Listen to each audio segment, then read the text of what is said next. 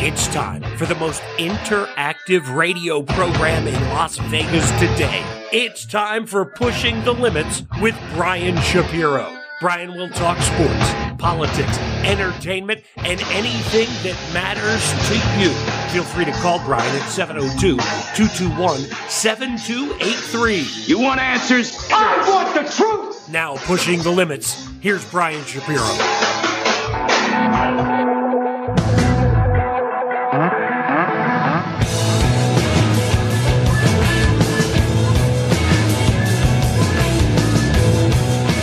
All right, what's up, Las Vegas? Good afternoon. It is Pushing the Limits time on a Thursday. So glad you could join us.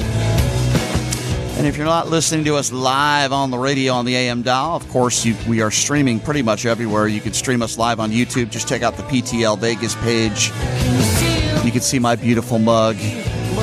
And, of course, also the Facebook fan page, my personal Facebook page, and our Twitter page, which is Pushing Limits LV.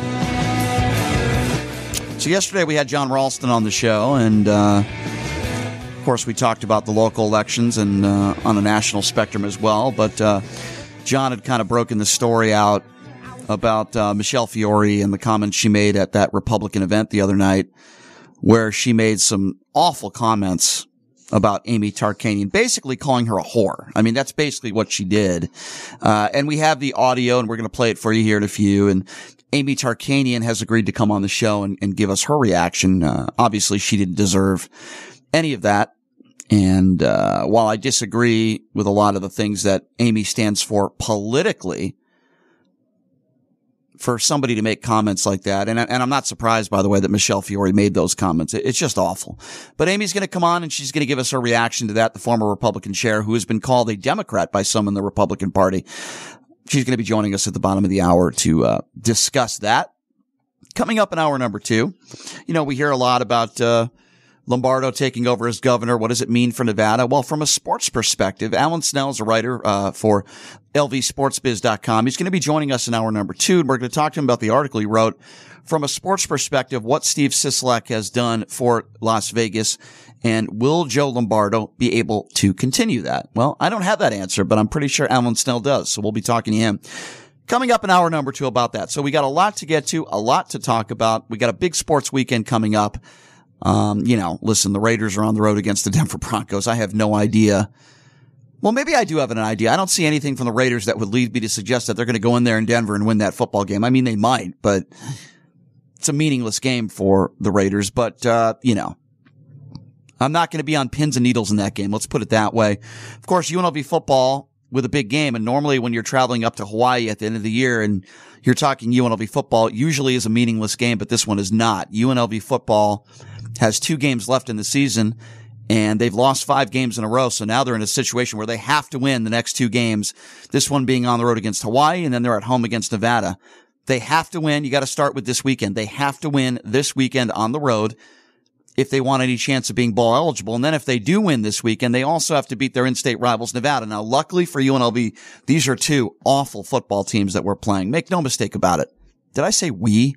I'm not on the UNLV football team. I don't know why I said that. But make no mistake about it. If Arroyo does not win these next 2 games, this season's a failure. I don't care what anybody says. Oh, but Brian, they won 4 games. They won 5 games. It's an improvement from last year. Then they went to. It's a failure. Okay, stop it with the nonsense. If they don't make a bowl game this year after starting the year 4-1, this year is a failure. You're playing in a very bad conference. You started the season 4-1. I don't want to hear excuses about injuries and, you know, excuses about injuries and excuses about this and that. No. You have to win against a horrible football team in Hawaii this weekend, and then you're going to have to come back home and beat your in-state rival, another very bad football team. If you don't do that, it is not a successful season. End of conversation. Don't care what Coach Arroyo says. I don't care what any of his staff says. I don't care what the people that drink the UNLV Kool-Aid say. It's a bad year. So we'll get into that a little bit more coming up later. As far as anything else going on, UNLV hoops, of course, VGK hockey. And VGK coming off of a tough loss the other day. I don't know how this happened against the Sharks. Sharks are not a good hockey team. But the Knights have put themselves in a position. Yes, they've lost a couple of games in a row at home, but they put themselves in a pretty good position in the first month of the season, and they're winning a lot of games, unlike the Raiders. So we'll get to that. We'll probably talk a little bit more about that stuff with Alan Snell from LV Sports Biz as well. So as you know, Kari Lake lost the election in Arizona. And everybody knew that if she did lose, she would contest the results. And if she won, you wouldn't hear a peep from her. Kari Lake lost. She put out her first official public video, first statement since officially losing. And I want to play for you because it is so ridiculous, almost as ridiculous as Michelle Fiore's comments. But listen to a little bit of what Kari Lake had to say in regards to the election results showing that she lost. Have a listen to this. Hey, Arizona, Kari Lake here. I wanted to reach out to you to let you know that I am still in this fight with you. For 2 years, I've been sounding the alarm about our... God, what does she mean she's still in the fight with you? You lost. The fight was over. And by the way, just because you go on a campaign and you go in your little bus and you stay in nice hotels and you make your speeches and you attack the media, that's not a fight. Kari Lake has never been in a fight in her whole life. Trust me on that one. I've been sounding the alarm about our broken election system here in Arizona. And this past week has confirmed everything we've been saying. Really? When we called for Katie Hobbs to recuse herself over a year ago, they ridiculed us. It turns out we were right. The fox was guarding the hen house, and because of that, voters have been disenfranchised. Okay, so first of all, there's lie number one. There is no evidence to prove that her opponent cheated or did anything wrong. When you make a claim like that, you have to have evidence to back up your claim. Oh, yeah, and by the way, if there are so many Republicans out there like Kari Lake that had a problem with Hobbs as a Secretary of State overseeing an election, then where were they when Kemp was running for office? He was in the exact same position. So if you didn't have a problem with that, you can't have a problem with this. The only reason why Kari Lake has a problem with it now is because she lost. Franchised. When we raised concerns and I filed a lawsuit months ago to get rid of the electronic voting machines, they said we were crazy. Well, it turns out we were right. Okay, so first of all, she wasn't. Second of all, you have all these Republicans that are complaining about why it's taking so long to get the votes in, yet they don't want electronic voting machines. Make up your mind, you stupid bitch. Make up your mind. Because that's what you are. If you think that the process is taking too long, then you need more voting machines. If you don't like voting machines and you don't want any in the process, then it would take weeks, maybe even months before finding out who won. So she is a hypocrite and she is contradicting herself. Now she's talking about how the voting machines we were right. Yeah, a few voting machines went down in Maricopa County. Everybody had the opportunity to either wait it out or go to another area that could have been maybe 10 or 15 minutes away, or fill out your ballot through paper and drop it off in the ballot box. Everybody still had an opportunity to vote. Turns out we were right. On Election Day, nearly half of all polling locations had problems with tabulating machines and printers. Malfunctioning tabulation machines forced voters to wait in line for hours to exercise their sacred right to vote. I talked to voters who waited in line for hours. One man told me he went to a location and there was a 3-hour line because the tabulators weren't working. He drove 15 miles to another location and the printers weren't working. He drove another 15 miles and was finally able to cast his vote, but he's not sure it counted. Okay, so first of all, why would that numbnuts say that he's not sure his vote was counted? What evidence would he have to prove that his vote didn't count? No evidence. That's number one. Number two, if he claims that there was a 3-hour line, then why did he drive 15 minutes away to another location? Does that make any sense to you? I waited in line for 3 hours and then I decided at the last second, oh, you know what? I'm just going to go somewhere else. It makes absolutely, anybody with an IQ over 20 understands this story is complete BS. It doesn't make any sense. And I don't think my vote was counted. Oh, really? I wonder why. Why would you feel that way? Do you have evidence that your vote wasn't counted? Besides Katie Hobbs being, Secretary of State. I'm just curious, what evidence do you have that your vote wasn't counted? The answer is none, ladies and gentlemen, none. Our election officials failed us miserably. How? What happened to Arizonans on Election Day is unforgivable. What happened? Tens of thousands of Maricopa County voters were disenfranchised. Not true. Now, I am busy here collecting evidence and data. Stop it right there. Stop. She's collecting evidence and data. Is this the same evidence and data you collected claiming that Donald Trump won the 2020 election? You're collecting evidence and data. Hey, guess what, Carrie? I've collected evidence and data as well. And you're a crazy bitch. That's the data that's the data that I have. Go away. You're a threat to our democracy. You're a dope. You attack members of the media when you were in the media yourself.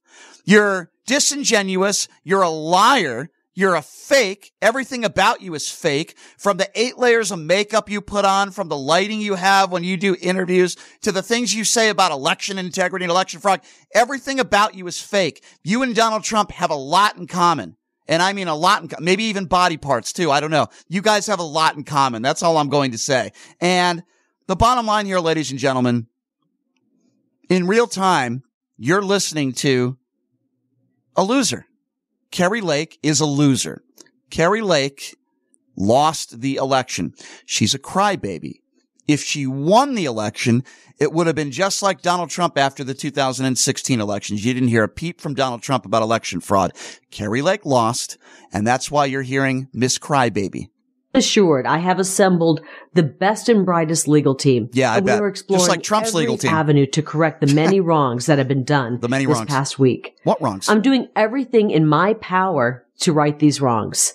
My resolve to fight for you is higher than ever. Yeah, you're fighting for them. This movement started in Arizona, and it quickly expanded to all 50 states. No, it didn't. It's a movement of Mama Bear. Your movement started in your bowels. That's where the movement started. It started when Donald Trump became president and you decided to wear the Donald Trump knee pads. That's when it started.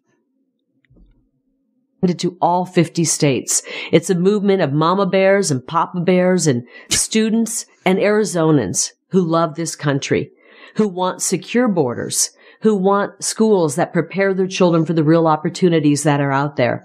It's a movement of Arizonans who want safe streets once again and want the drug crisis to come to an end. It's a movement of Arizonans who want prosperity and the pursuit of happiness.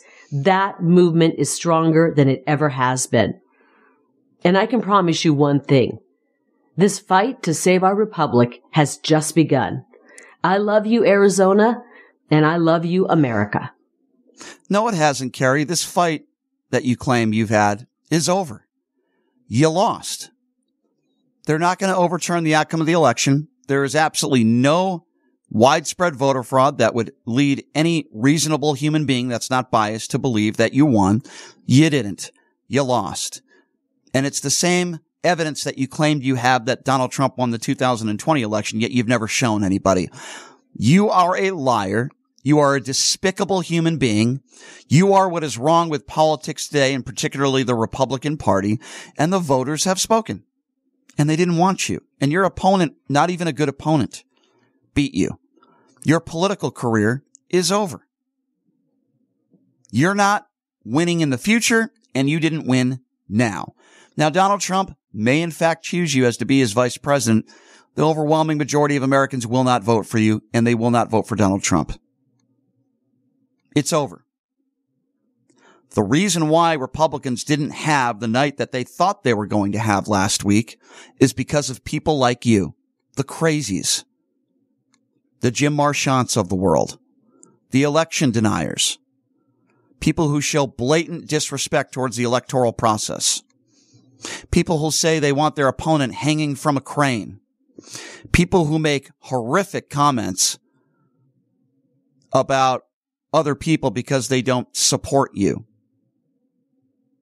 That's why the Republican Party is not winning right now. Now, listen, there are a lot of Republicans throughout the country that did win, but overwhelmingly, the party is in shambles.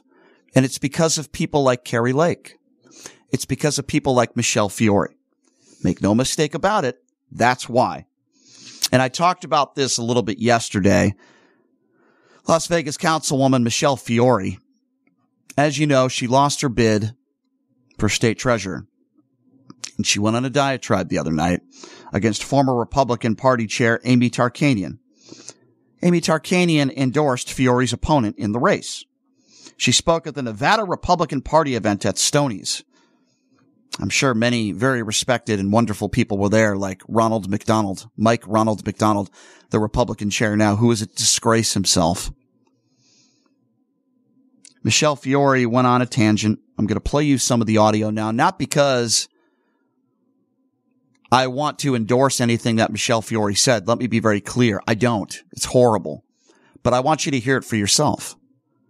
This is Michelle Fiore speaking at this event, the Nevada Republican Party event at Stoney's Rockin' Country on Tuesday night. Have a listen to this. This girl, Miss Alcoholic that she is, this panty dropper after 2 shots, okay? This girl, if you want a piece of Amy, give her 2 shots. She'll give it to y'all, okay? This girl campaigned against my best friend, Segal Chatham. In Brooklyn, she'd get a beating, but here we have a couple of other rules, so we can't break her fingers. You know what I mean? Just kidding, just kidding. I didn't break anybody's fingers. It's all a lie. Anyway. Wow. You need to understand, Amy never represented this party. She was a chairwoman for 5 months, about to be recalled, and she quit because she knew her time was up because she was useless as on a board. You know what that means? Oh my God. I wasn't going to say any of this tonight, but I have to tell you, when you drive up and down this state, we've got 17 counties, and this alcoholic bimbo who smears the Tarkanian name, smears it. May Jerry Tarkanian rest in peace. He's turning over in his grave that his stupid son Danny married a stupid waitress from Fresno and now screws everybody when they're campaigning after 2 shots, and now she's working for the Democrats. And let me tell you something. I worked with A. Ron Ford. He was a senator. I was an assemblywoman. Now, I don't know how snugly Amy got with A. Ron, but I'm going to tell you something ain't right. And I know it's 2-shot Amy Tarkanian, okay? So, you know, I'm going to stop. I'm going to stop. This is what I'm going to tell you. The rules have changed.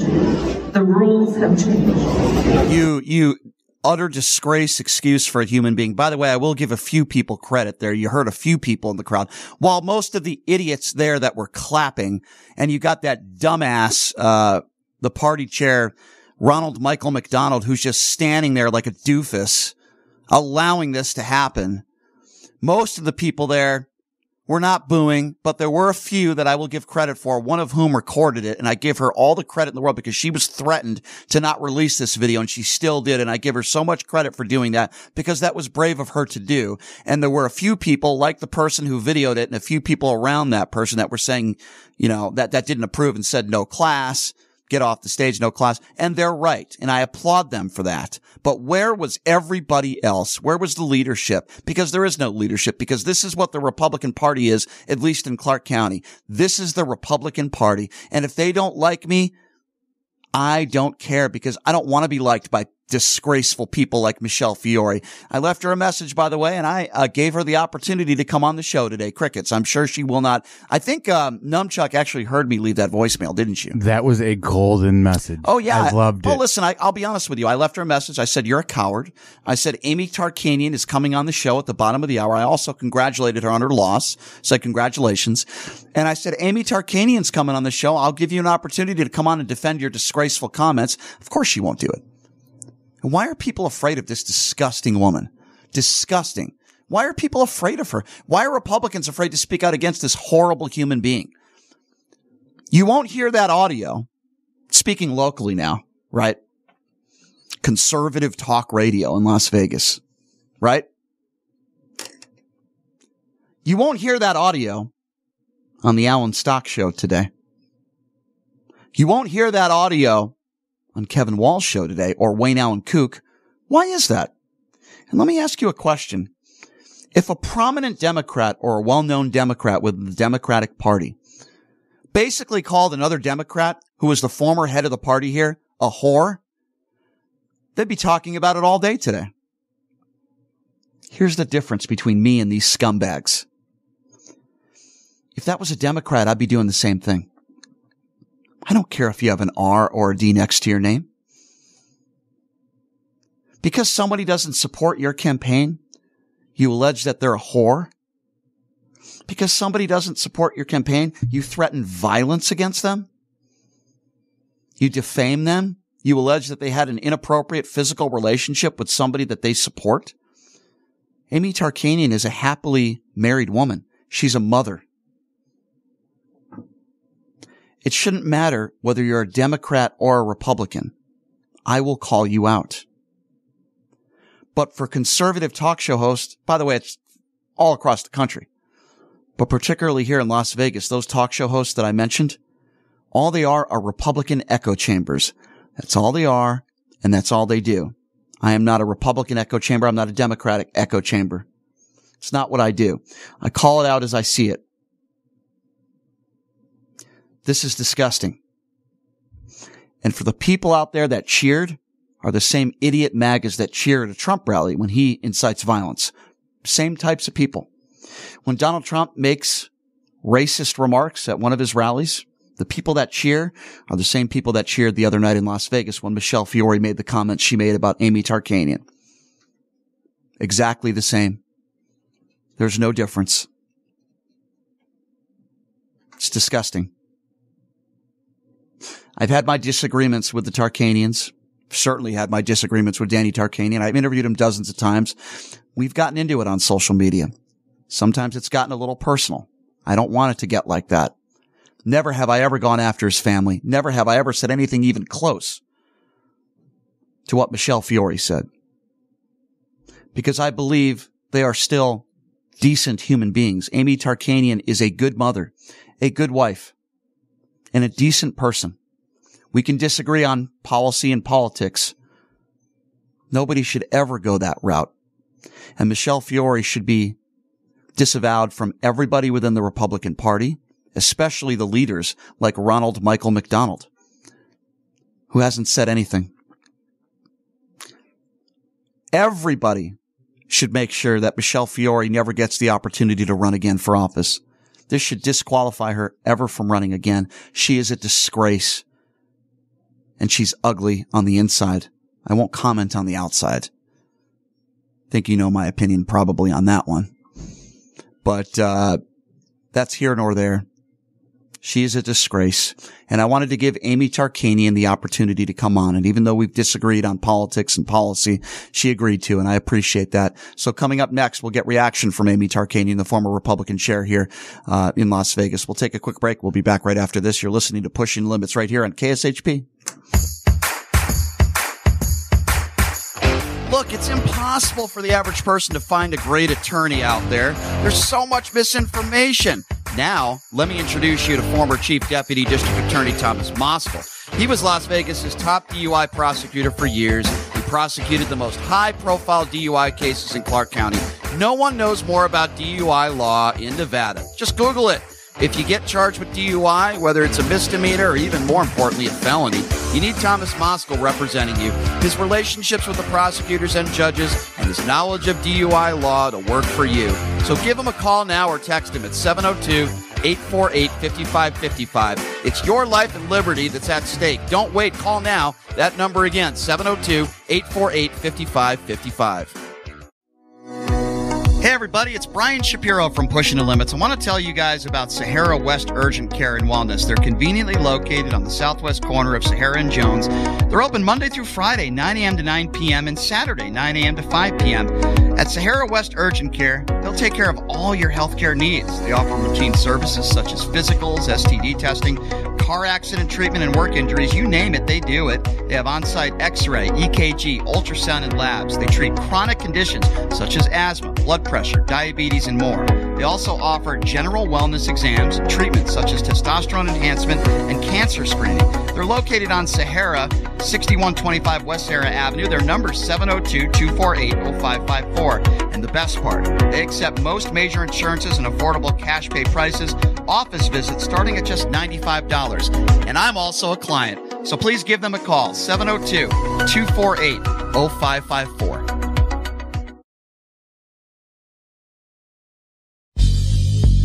Hey everybody, are you struggling to find a pizza place that reminds you of Brooklyn? That true blue New York style pie? Well, worry no more. Stallone's Italian Eatery Pizza is a knockout. We're located at 467 East Silverado Ranch Boulevard, just off of Premier Road, half a mile east of South Point Casino, just minutes from the Las Vegas Strip. Come by and grab a slice of pie. Plus, check out our Brooklyn-inspired Italian cuisine. Our sandwiches are super hero, that is, because why be a sub when you can be a hero? Stallone's Italian Eatery is here to serve you phenomenal food, Vegas. Forget about it.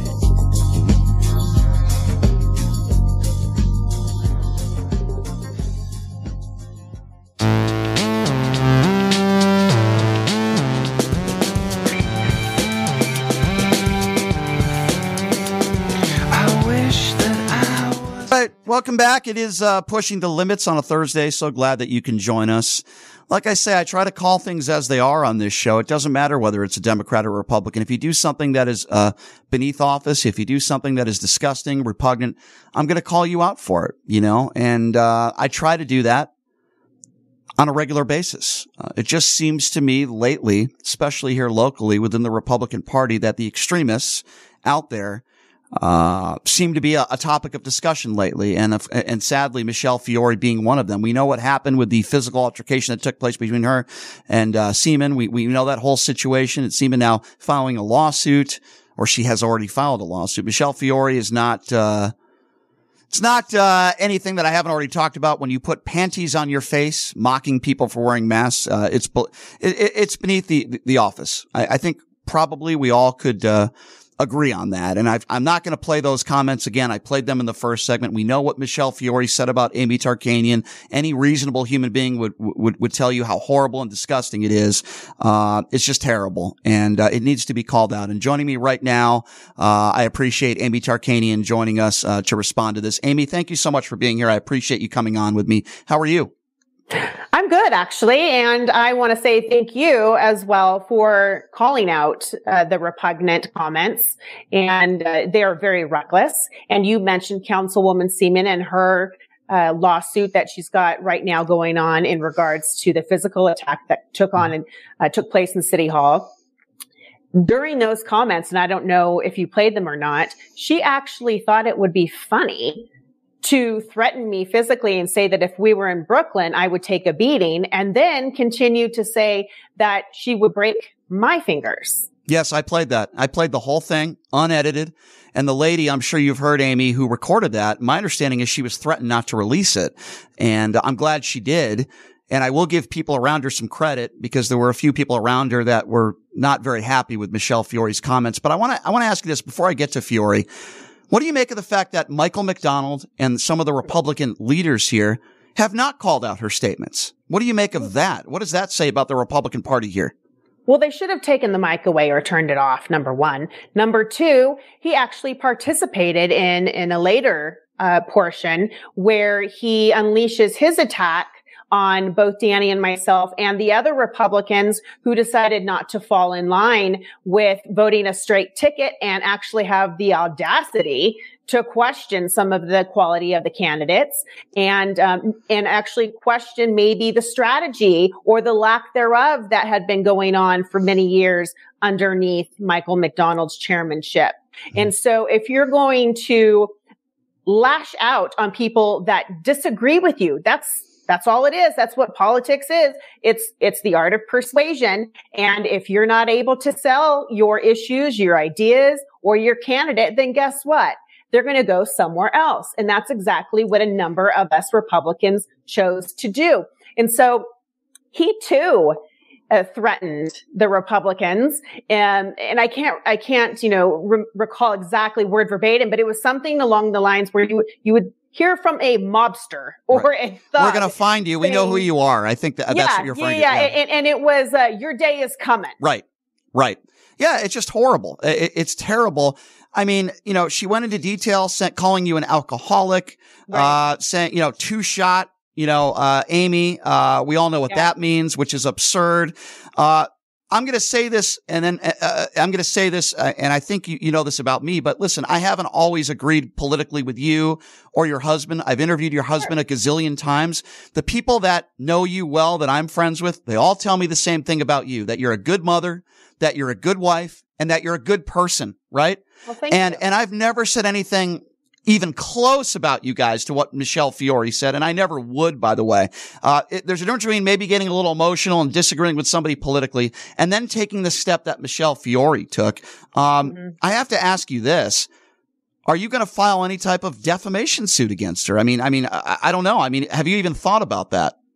Well, we currently, me and two other Republicans, are in the middle of a defamation lawsuit against the state party executive director and another Central Committee member, because they were going around peddling the lies that we were profiting and being paid to make these endorsements, which that in itself is also reckless, because what that does is then it hurts possible business. Right? It puts questions into possible clients' minds as to if you are trustworthy or not, and if you are an honest human being. And so that's another area that we're dealing with as well. So I did send the clips to our attorney to take a look and see if there can be any amendment made to the lawsuit. So I haven't heard back yet, but I can tell you, everyone is pretty sick to their stomach over these repugnant comments. And let's not forget, too, what did she actually allude to the reason on me supporting her supposed best, or not supporting her best friend, Sigal Chattah, for Attorney General? She's claiming that the Attorney General and myself may be having an affair. Yeah. Do you know how terrible that is when you are married? Number one, you're happily married, right, and you have a family that now they have to listen to this gossip that is farthest from the truth. It is just so detrimental. And I'm actually embarrassed for them. I don't think they're embarrassed for themselves, though. Probably not. And you make a good point there. What do you make of, I mean, we talked about, McDonald not doing anything and nobody taking the mic away. By the way, the first time I heard this, that was my first reaction. Why didn't somebody take her mic away? And what do you make of the people out there that were cheering? Luckily, it wasn't the majority of the people but there were people that were clapping when she was making these comments. I'm like, the only word that I could use is despicable. What do you make of these people that were actually egging her on and cheering for her? It is despicable. And unfortunately, we do have a portion of the party that have been brainwashed. And they think that by misbehaving, by being a bully, by harassing, by name calling, that it's going to behoove them and benefit them. And all it does is it creates more division and more anger. And then you actually have a number of reasonable, rational human beings who no longer want to participate. You don't even have to say you're no longer welcome because you don't fall in line with us. We're going to call you a rhino and everything else under the book, in the book. We don't want to be a part of that. Yeah. And so the pendulum is actually going to swing at some point to sanity. And I will be more than happy to remain as a Republican and not participate until that day comes. So would you call yourself right now an independent? I mean, I know you're a staunch Republican. They accuse you of being a Democrat, which obviously you're not. That's a ridiculous statement. Okay. But because I think it takes courage. I'm going to be honest with you, to not vote party lines, being a former Republican chair and supporting a Democrat. I think that takes some courage to do what you did. And I applaud you for doing that. I would say the same thing about a Democrat. If you only vote on one line, but you support I voted for some Republicans in this election. I'll be honest with you. A few of them lost, but I know them. They're decent people and I voted for them. I didn't vote for every Democrat along the line either. I appreciate that about you. Would you call yourself an independent right now? No, I would still call myself a Republican, but if I had to choose a second option, it would probably be nonpartisan. Right. And I think that's why you're actually seeing third party growth happen at the speed that it is. And I know Republicans like to sit there and say, oh, well, it's all the DMV's fault. You know, if you don't check that box, then you're automatically put into the nonpartisan position. Yeah. Okay, yes, that is true. However, I do know many people, and that's on the left and on the right, that just say, look, I'm done with the toxicity. I don't have a home anymore. Right. And so they've switched to nonpartisan. That's why you even saw somebody like Andrew Yang, who ran for president as a Democrat, start his own party called the Forward Party. I met him face to face for the first time about a week or so ago. And he was a lovely human being. Do we agree on everything? Yeah. No. But you know what we could agree on? That we're not happy. We're not happy with the way that this country has been going, whether if it was under President Trump or President Biden. We're just not happy because we don't feel like we have representation. Right. What would you say, and would you agree with me that the election deniers out there, whether it be locally, the Jim Marchands, Adam Laxalt, Sigal Chavez, they all lost. Not one Secretary of State in this country that's a Republican and an election denier won. Do you think that is a statement? Now, there are some election deniers that won races in this country. There's no question about that. But the overwhelming majority of how I would characterize them as the nut jobs out there did not win. Kerry Lake in Arizona did not win. Is that a referendum on the Republican Party? What do you make of that as the former Republican chair here? What do you make of that? Well, it definitely wasn't the right message. Do we have some issues where we can possibly clean up and maybe improve? Yeah, always. I think that would have been a more healthy conversation. The fact that due to the pandemic, we had a Democratic trifecta and they made some election changes with our laws. So now we have ballot harvesting, which was a felony 2 years prior, but guess what? It's now legal. And then you had all mail-in ballots. And I know many people were not happy with that. But then guess what? That means then you probably need to do a better job at trying to get really good candidates out there to run for the state legislature and the assembly. So that way those changes can maybe be made. Right. If you had an opportunity to sit in a room with Mike McDonald now and or Michelle Fiore, what would you say to them? I wouldn't. I would probably just smile and go about my business. I don't have the desire to hang out with people that are so quick to hurt other people, that are, they don't think twice about the repercussions. I don't think they actually care about the repercussions as long as it benefits them. And I think that's very sad. Michelle was very quick to say that, stupid Danny Tarkanian married a stupid waitress from Fresno, and then invoke my father-in-law's name. Yeah. He didn't know who she was. I mean, she was just rambling because she's angry. She's sad that she lost. I get it. I've been in the winning column and I've been in the losing column. I get it. But for them to lash out in the manner that they did without the blink of an eye is mind-blowing. Yeah, I'm sure you probably agree with John Ralston. He came on my show yesterday and he alluded kind of to what you just said is, what they should be doing is they should be looking in the mirror why they lost. And they're just looking for a fall person, and they want to blame you, I guess, instead of looking in the mirror. Villain. Yeah, instead of looking in the mirror, right? They should be blaming themselves. Well, I asked my friends that were actually in attendance that question. I said, was there any talk of self-reflection at all at that meeting? Anything? Was there anything that they could have discussed where they said, you know what, here's where we could have improved. Here's where we did great. Here's, maybe what we need to fix next go around. Instead, it was just one giant attack and I'm the new villain. Their last villain was Barbara Sagaski, unfortunately. And now I'm this season's villain. And it's as if it's some sort of bad thing that you are a waitress, and I hate to say this, but I'll compare it in this instance. I'll compare it to AOC, where I hear a lot of right wingers out there, maybe not a lot, but some of the whack jobs out there that go after AOC because she was a bartender. And I'm like, listen, if you don't like her policies, I don't like all of her policies. If you don't like some of that, then let's talk about that. But to attack a woman who paid her way through school and worked hard as a bartender, what is wrong with that? What's wrong with being a waitress? And by the way, we live in a city in Las Vegas, as you know, Amy, you lived here for years. years.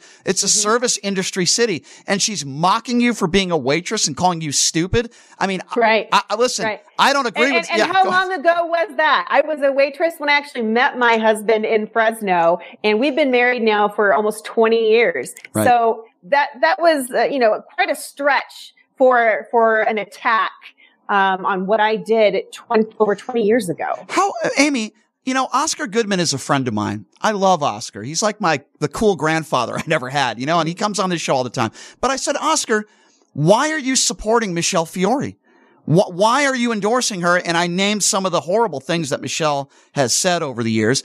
And his only response to me was, well, she's my friend. And I was disappointed, and I'm disappointed in anybody that would still support this woman. What would you say to people out there that will want her maybe possibly to run again? What would you say to them? Well, I mean, they are entitled to have their opinion. I mean, that's what makes America so great. And, in politics, you are able to make those choices. I would hope that you would do your homework. And I think that's also part of my job as a political pundit, to go out and to tell the truth. And I've had a number of people who actually have given me more praise than negativity. However, there are still those people out there who choose to keep their head in the sand. And so when I say things that are hard truth, or, I call balls and strikes, or if I'm rattling off numbers, numbers are numbers. You don't change those at the end of an election. Right. And I can point out where I saw the problems and where I saw the promises. Some people still get upset with me, and I tell them, look, I'm not here to be your cheerleader. I'm here to tell you straight up what I see and why I see it. Mm-hmm. And if you don't like that, I don't know what to tell you. I guess I didn't do a good job enough of explaining the situation, or maybe you just choose not to see the situation. So since you are that person that calls balls and strikes, then I have to ask you this question. I'm sure you've already been asked it before, but is it a good thing for the Republican Party that Donald Trump just announced his presidency campaign for 2024, his run?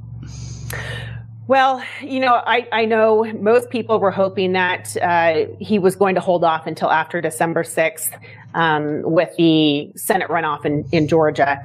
I think everyone knew it was inevitable that he was going to make this announcement, because he's been doing all of these rallies for all of these other candidates, but in conjunction with the promise of still keeping his base around for his run, right?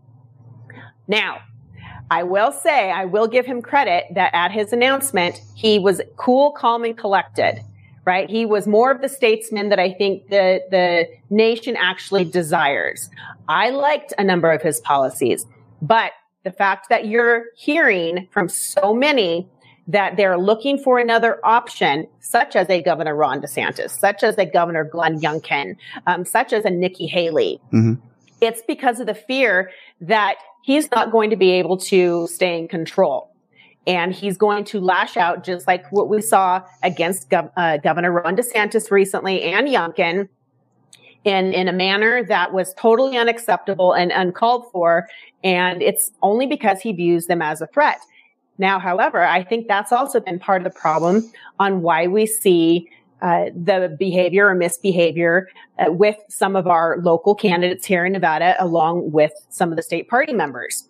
They all feel that it's okay to emulate that behavior, and that they view themselves as being strong or tough with the more, lashing out that they do, with the more bullying and fear tactics that they use. They all think that's a winning strategy, and it's not. Yeah, I agree. I agree with you 100%. For just joining us, she is Amy Tarkanian, the former Republican chair here. So I want to ask you this. Do you feel like there should be any accountability as far as Donald Trump goes for January 6th? And if, in fact, he did take these documents to Mar-a-Lago, which I would imagine were classified. I don't think the FBI is lying about that.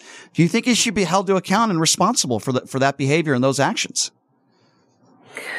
Well, that's tough, because the reason why I say it's tough is you can't control what everyone does. Now, he was really good at getting people riled up. He's really good at either making people extremely happy or, angry. And so when you've got somebody in that position who is questioning the process, who's questioning the authority, I think to some degree, yes. But did he actually say, let's go storm the Capitol? He didn't say that. But I think the fact that that entire event was leading up to the fact that, yes, they were all going to march, whether if that was peacefully or pick up a pitchfork, they were all going to take that walk together. And so unfortunately, it ended up with the way that it did. And I mean, you can go back to my Twitter feed on that night. I'm literally in all caps yelling for him to speak up and to do something. Why do you think he didn't, Amy? Why didn't he? I don't know. And I don't know. And I think that was so upsetting and disappointing because now that we're hearing little bits, come out that he had family members, he had close advisors saying, why aren't you saying something? Why don't you go out? He could have done, everyone says this, he could have done that George W. Bush moment in 9/11 and taken a megaphone and said, knock it off. Hey, we're all here to do Amy, great you know things. what? You're right. That was a great moment for George W. Bush. I'll give you my opinion and my answer. I think because he probably enjoyed it. I think he liked people chanting out, hang Mike Pence. I think he liked the fact that people were defecating on Nancy Pelosi's desk. I think he enjoyed it. And I think he was sitting there for hours laughing and enjoying it on television when we all know he could have done something about it. He didn't, because I think he's all about himself. So with that being said, let me ask you this. If Donald Trump, and he's the guy that's running on the right, and it's a moderate Democrat, who do you, and again, I know that's a very generic question because I don't know who that moderate Democrat would be. I'm just curious. You wouldn't immediately vote for Donald Trump, right? You'd have to think a lot about that, I would imagine, Amy, right? Well, what's interesting is actually I've had 2 conversations this morning with Republicans, diehard Republicans, who actually think in the end he's not going to follow through with his run because we're hearing from so many Republicans. Even Governor Kristi Noem is now on record as saying, he might want to sit this one out. Yeah. And so when you're starting to hear from Republicans, across the board question, if he should be doing this or not, he may end up losing that financial support, that he was hoping for. And he may end up losing the support of those already in office that he was planning on having. So I don't know if he's actually going to follow through or not after I've had these conversations this morning. He might not. I've heard that as well. I think his ego is tough to put aside, and I think that might be the only reason why he sticks it out. But again, we'll have to wait and see what happens. As far as the race goes here in Nevada, as far as governor goes, what are your thoughts on Lombardo? What are your thoughts on him as sheriff, and what type of governor do you think he will be? Well, I'm actually friends with both Steve Sisolak and Joe Lombardo. And that was another, brouhaha. I had posted a picture of me and my husband and Steve one day when we were all in the Reno airport together. Heaven forbid. I've known the man for years when he was county commissioner in Vegas. But I did take a beating for that by the far right, and I don't care. But Joe Lombardo, he and I are also good friends. And I think that Joe, one, did a really good job. He surrounded himself with the right people. And I think really what benefited him as well is the fact that people were still so angry with the way that Steve handled the lockdown and extended the emergency, rules that he was overseeing. And so I think that helped Joe tremendously. Yeah. Now, a number of the same people that Joe has surrounded himself with are also those who surrounded Governor Brian Sandoval, who we know, did a good job the first round as far as Republicans, viewed. And then once he actually had to start making those hard calls and legislate and not always fall in line with the Republicans, then he took a little bit of a beating the second go around. But in the end, the guy still pulled it off both times. Right. And I think he's probably, one of the more, now I don't want people getting mad at me, but across the board, despite party affiliation, he's one of the more successful governors that we've had in recent times. Yep. And so you don't have to agree with him 100% or not. It is what it is. And the guy's now president of University of Nevada, Reno, and he's, very successful. So You got to hand it to him. No, and you're I think right. Joe's probably going to be somewhat similar. You're right. I hope so. As far as Sandoval goes, I agree with everything you just said. He worked with Democrats, decent guy. I liked him as governor. I thought he did a pretty good job. We'll have to wait and see what Lombardo does here in the great state of Nevada. I hope he succeeds. I'm rooting for him. I guess I would say this as far as Steve Sisolak goes, and I think you'll agree with me on this. The man in the most important hour showed dignity and class. He conceded. He called Lombardo. He wished him luck. Adam Laxalt ain't going to do that, right? He's not going to do that. And he conceded. Yeah, but he didn't, as far as he did concede. You're right. It took him a long time to concede, but I'm talking about making a phone call to Mastow, wishing her luck. I'm here for you if you need any help. That's what Steve Sisolak did. I don't see that from a lot, not all. I gave Dr. Oz credit.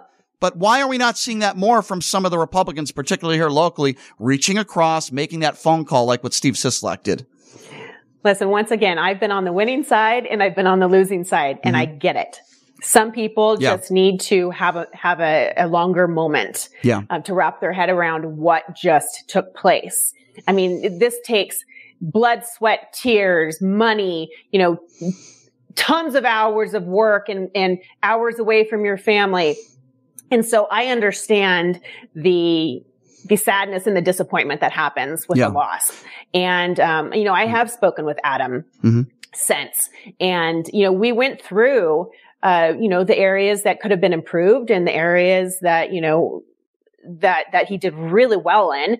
And the areas where really the state party and the RNC could have stepped in, because Catherine Cortez outspent him tremendously. And the guy had everything that a candidate could hope for, right? Yeah. He had Mitch McConnell and Donald Trump. They hate each other's guts, but yet he was able to, have both of their endorsements. He had, the bus. He was touring constantly. He was on Fox News probably more than Sean Hannity. Can I tell you, though, why? Since you know Adam, Amy, I respect your opinion. I think the reason why Adam lost, a couple reasons. First of all, endorsing Jim Marchant, who is a QAnon conspirator, number one. Yeah, I didn't like that. Yeah, I thought that was a stupid decision. And number two, the election denying. And here's what I mean by that. Just say Joe Biden is a free and fair elected president. Can we not agree that, some improvements could be made with our, if you want to call it election integrity? I don't have a problem with that conversation. He refused to ever admit that Joe Biden was a free and fair elected president, and he still believes to this day that Donald Trump won in 2020. I think most moderates and independents don't want to vote for people like that. See, I haven't heard those words come out of his mouth. Now, I'll tell you, I think what really hurt him as far as this election denying situation is one, endorsing Jim Marchant. Right. But two was at the very beginning when we had, attorneys come here claiming that the election had been stolen. And then you had him standing at the podium with Rick Grenell, Matt Schlapp, and Michael McDonald, and they didn't have the evidence to back it up. And I don't think that was Adam's fault. I think that at that point you had what people like to call grifters, using him and standing behind him and using him as the scapegoat.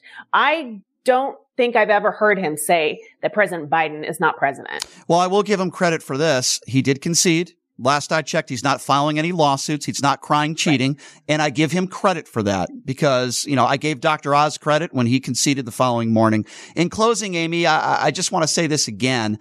I'm sorry that you and your family had to deal with these comments. You didn't deserve that. Your family doesn't deserve that. I know you're a nice person.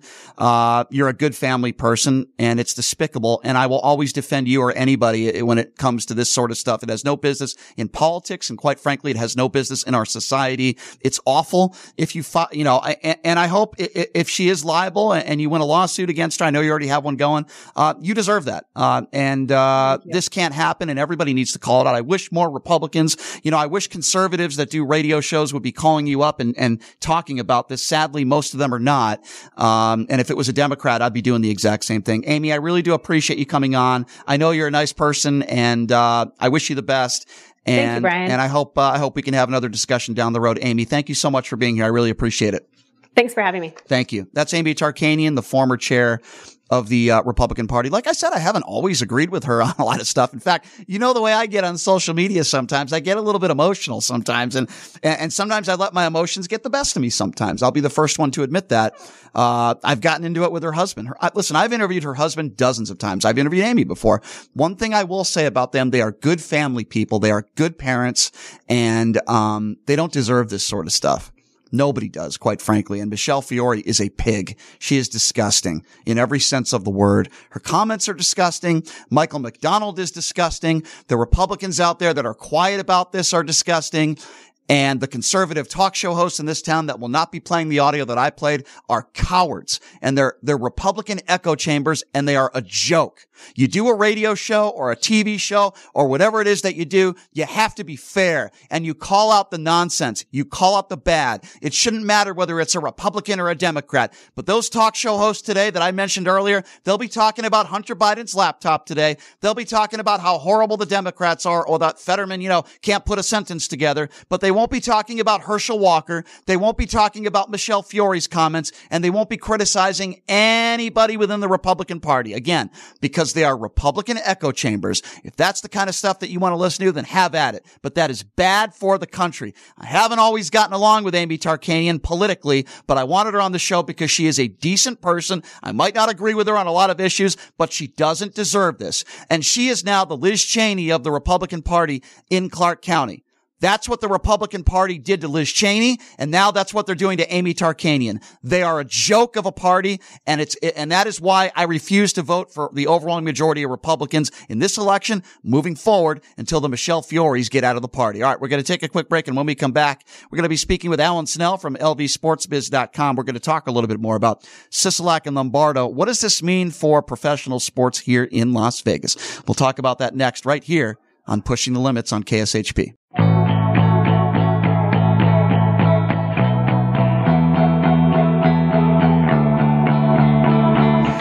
All right, welcome back. It is Pushing the Limits, and it is a Thursday. So glad that you can join us.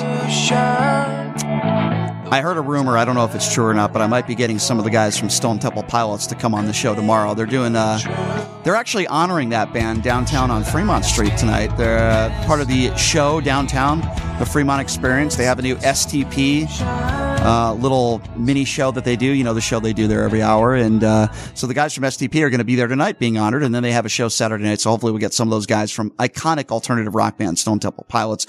I want to tell you guys quickly about my good friends at Sahara West Urgent and Primary Care, located at Sahara and Flamingo, 6125 West Sahara to be exact. No appointment needed. I was in and out of there in 20 minutes. They took care of me. I promise they'll take care of you. Give them a call, 702-248-0554. Best part is they accept most insurances, but if you don't have insurance, it's only going to cost you $95. Their website is SaharaWestUrgentCare.com.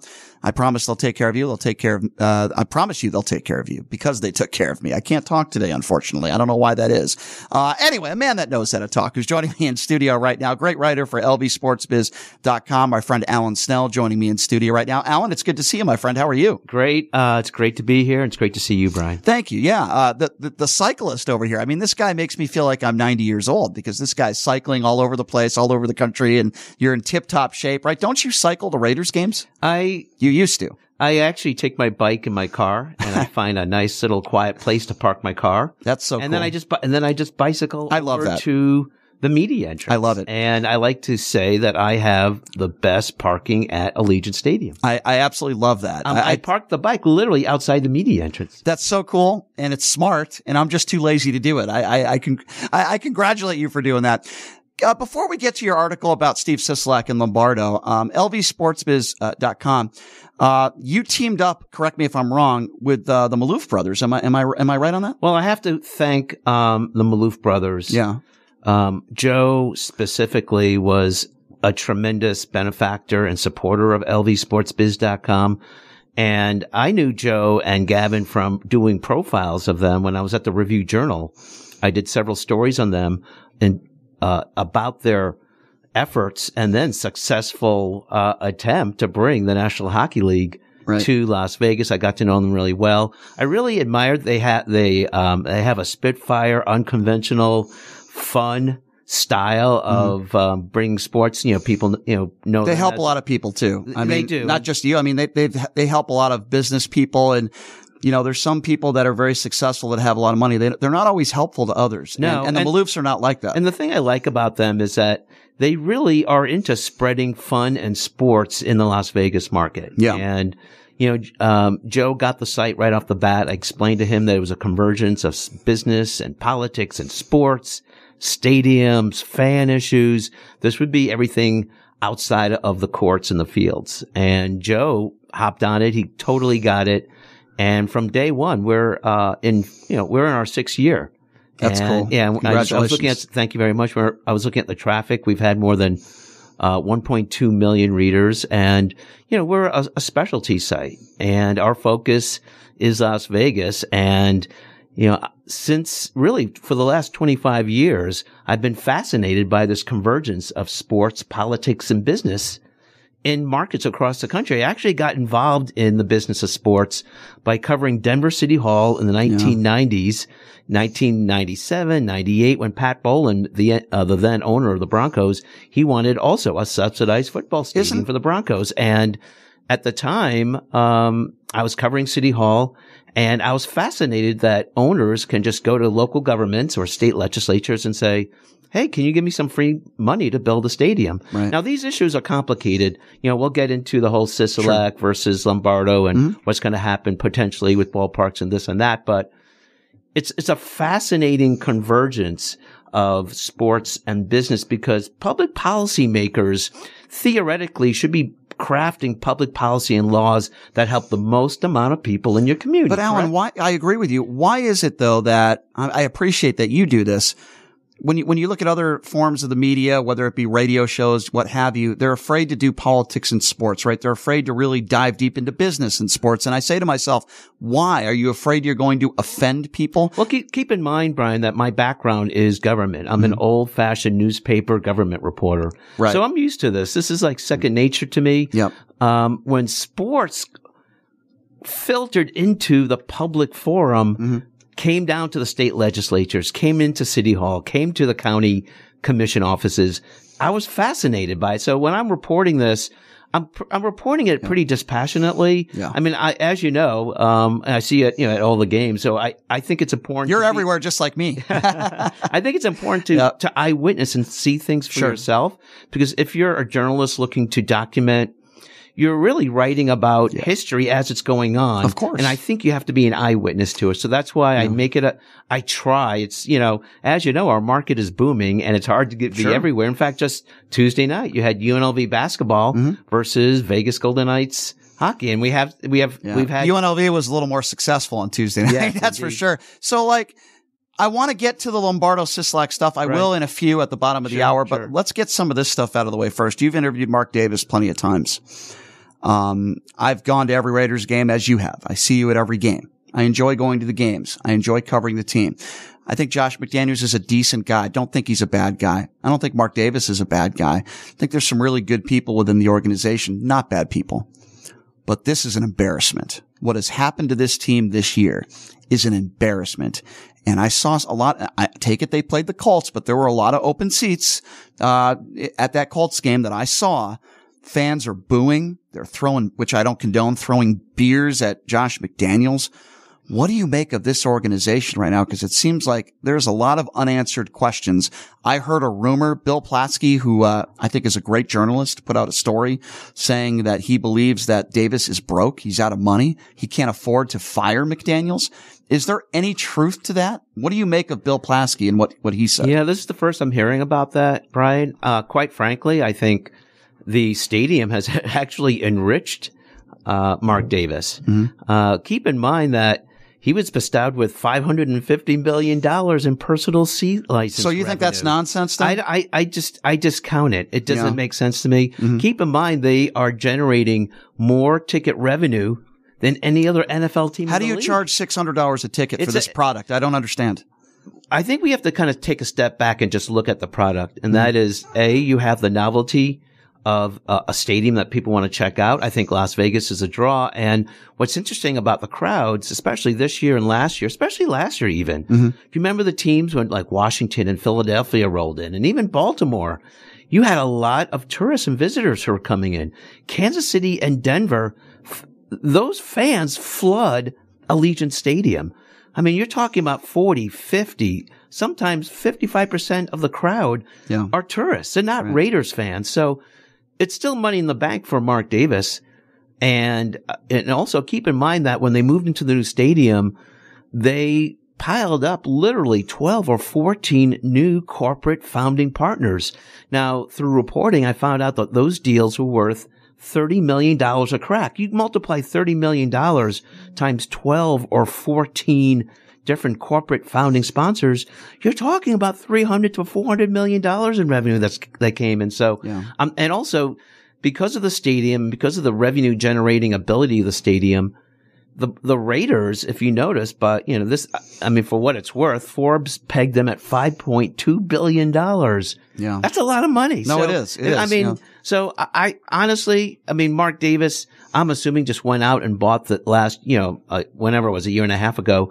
I think it was January of 2021. He bought the Las Vegas Aces. Now I'm assuming he wrote a check for that. So when I saw Plasky talking about this, I was a little surprised by it as well. Here's what I think, and you could tell me whether you agree or not. I believe that they just signed this guy to a contract, Josh McDaniels. Obviously, Mark Davis is not happy with what's transpired this year. What I've heard through sources that are very close to the team is that McDaniels wants to clear house. He doesn't, I'm talking about players. He doesn't like the players that he inherited from the last regime, or the last two regimes, I guess I should say. And, he wants his team to look very different next year. I don't think Derek Carr is going to be the starting quarterback for the Raiders next year. I think there's a lot of guys that are not going to be here next year. And I think he wants to reset and get his own guys in here. But with that being said, I kind of look at this as a business where you literally have a CEO who came in and inherited the current workforce. And you know what? It happens in business. It happens on Wall Street. It happens in corporate America. It does. So someone comes in, and you know what? They want their own people. Yeah. And McDaniels isn't going anywhere. He and Ziegler are a package deal that came here. And I mean, I just don't see I see Mark Davis allowing McDaniels and Ziegler to have at least a year or two. I think so basically, like you said, they're basically going to clean shop. What's really interesting, just going back to last year in the 10-7 year, I was fascinated that last year it was such a bizarre up and down season with some real horrible tragedies that went on last year. Yet they still make the playoffs. They went from 6-7 to 10-7, and there was this amazing mojo among the team, winning these like last second field goal kind of games. And then there was a funny comment that someone had mentioned on social media, which I kind of laugh, and you'll appreciate this too, Brian, because, Kelly, McCrimmon, who's the GM at, going to Golden Knights. Remember season 1 with the Vegas Golden Knights? It was an incredible year at many levels. I'll never forget it. Yeah, many levels. But McCrimmon had a fascinating quote, and his quote was, "It was not sustainable." Yeah. It was not sustainable. And I thought about that quote when the Raiders went 10-7 and now they're 2-7, because I'm not quite sure last year's 10-7 team was a true 10-7 team. I'm not quite sure if last year's team was truly sustainable to win a Super Bowl. I think they'd have a better record than 2-7. Sure, but not sustainable. Making it to the Stanley Cup Finals every year is very different. What the Knights have been able to do for the most part, not last year, be a playoff team and contend in the playoffs, which is sustainable. Right. I believe an NFL franchise, it's very sustainable to be a playoff team. You're not going to make it to the Super Bowl every year. But what this team, in my personal opinion, if Bisaccia was still the head coach this year and they kept the entire staff in place with the talent that they have, they would probably be in the hunt for the playoffs. I think they'd be in the 4-5, 5-4, 6-3 kind of record state. Yeah. And I think that was a mistake. I know that was a mistake. But this happens in the business world, Brian. I mean, someone comes in, McDaniels comes in. In effect, he and Ziegler are the combined, really, CEO of the football operations. And what do people do? They clean shop, and they want people who they believe in. In fact, you kind of saw a little inkling because a lot of the players who they did bring in had Patriots, background on their resumes. Sure, no question. All right, so Alan, I have to ask you this. When are we getting a Major League Baseball team? What is going on? Are the A's coming here? Is there a stadium deal that's going to happen? What is the latest that you know? Are we getting Major League Baseball besides spring training in Las Vegas? Right now, I haven't drank the Kool-Aid on this particular one.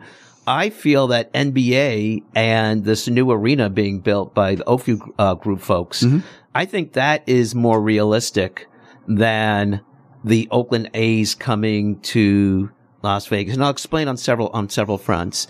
Number one, and this will probably bleed into the Joe Lombardo kind of transition as well, because, as you know, teams move to markets because they want money from the local government to help build their stadium or arena. That's why you move. And Sisolak was interesting. As much as he loved sports, as you know, he was there at the Ace. He was there with Mark Davis sitting courtside. He loved the Raiders. He loved the stadium. He loved Formula One. In fact, his political commercials were actually sports commercials. But he never went on record for supporting the Oakland A's ballpark. There was never, ever one iota from Clark County commissioners or the governor about any public money for an Oakland A's stadium or ballpark. The Oakland A's are a regional team. That's the issue about Major League Baseball. It's mostly regional products. It's not a nationwide product brand like the NFL. MLB also, I think demographically, it's a 50 and older kind of demographic. I think the NBA is the future in terms of, I'm also not really keen on Major League Soccer. So Major League Baseball to me, I'm very cool about that. I'm much more hot about the NBA coming to Las Vegas one time. But we're talking several years down the road. It is several years, but keep in mind, our market, we're kind of a medium-sized market. We're 2.3 million people and growing. Granted, we are growing, and also the teams and the developers and the stadium builders, they get easily romanced by this 43 million annual visitors. Yeah, there's a lot of people flowing into our market. Do we know whether they're going to buy a ticket? They might or they might not. But still, the bottom line is we have 2.3 million people, and you know what? There are teams that are coming online every other week here. I mean, you have the G League team, and you have the new lacrosse team playing at. What do you think about that? Wayne Gretzky, Dustin Johnson, just to name a few of the big celebrities. Steve Nash. If they're selling their tickets in that $20 to $40 niche, I think they can sustain it. Where are those games going to be played? Is it in Henderson? It's going to be I guess they're called the Desert Dogs, and they start in December, and they're going to be playing at the Aces Arena. Have they had any press conferences yet? They've had a few things. They send me a few press releases now and then. They were very high on this particular market. This is kind of funny. The National this Lacrosse League, they actually had a meeting here about 2 years ago, and I spoke to their commissioner, and this is before anyone even saw, indoor lacrosse on the landscape here. I actually wrote a story for LV Sports Biz saying, guess what?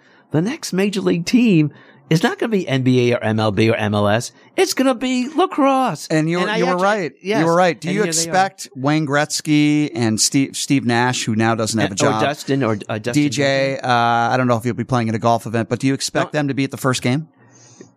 Yes, I think they'll show up. Yeah, I think they'll show up. I've never seen a professional lacrosse. In fact, hold on.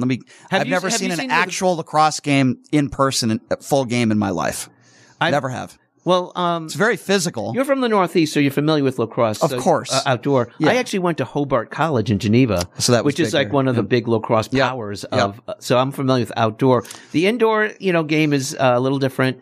Have you seen the goalie outfits? They look like the Michelin Man. Yeah. And they're dressed basically in these like gigantic. So you're allowed to check guys against the boards? I believe so. Wow. So that's going to be interesting. Yeah. It's got that kind of, hockey element. If you're just joining us, he is Alan Snell from lvsportsbiz.com. I'll open up the phone lines too. If you want to give us a call, you have a question for Alan, 702-221-7283. And again, that number, if you want to ask a question, 702-221-7283. We're talking professional sports everywhere in Las Vegas, whether it be the Raiders, the new lacrosse team that's coming to town that's co-owned by Steve Nash, Wayne Gretzky, and DJ Dustin Johnson.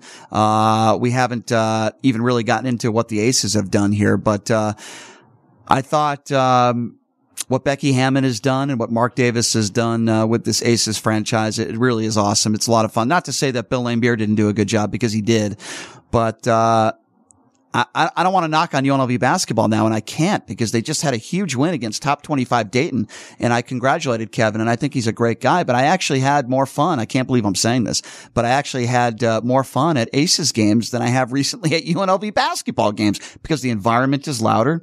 It's a lot more, I don't know, I guess you could say family friendly. The games, I'm not going to say they're played at a higher level because they're not, but the games fundamentally seem to be a little bit better. I love Kevin and I love his father, Lon. They're great people. Lon, a legendary basketball coach himself, of course. The brand of basketball was not very exciting, but I will say they have a fantastic defense. I mean, they do. Yep. I mean, that's going to be their identity from what I can tell is they have a ferocious defense. And they're going to be competitive. It certainly was on Tuesday. Yeah, exactly. That's for sure. They're going to be competitive. I just think they're going to struggle to score, especially on the road. They'll compete, but they're not one of the best teams in the Mountain West.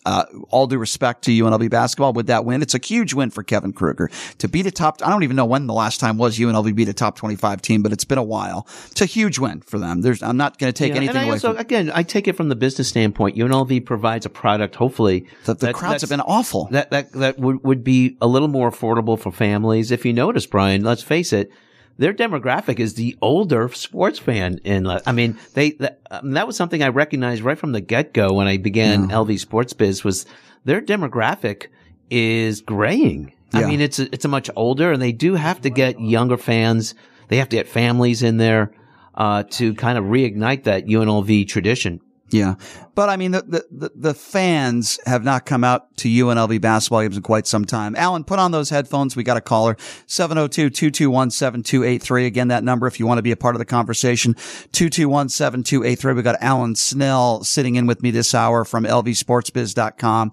And, let's go to Fernando. Fernando, thanks for calling in. What's on your mind, my friend? Yeah. Hi guys. This is a good topic. Alan, you're talking about all these teams. Now we got the Vipers, we got the Desert Dogs, we got the Aviators, we got the Lights, we got this and that, all these semi-pro teams, I call them. They're not professional sports to me, in my mind. Do you think Las Vegas is overflooding the market? It's getting there. I mean, it's something that has to be carefully monitored. And that's why I think Major League Baseball needs to have a market that's a little bigger than we have right now.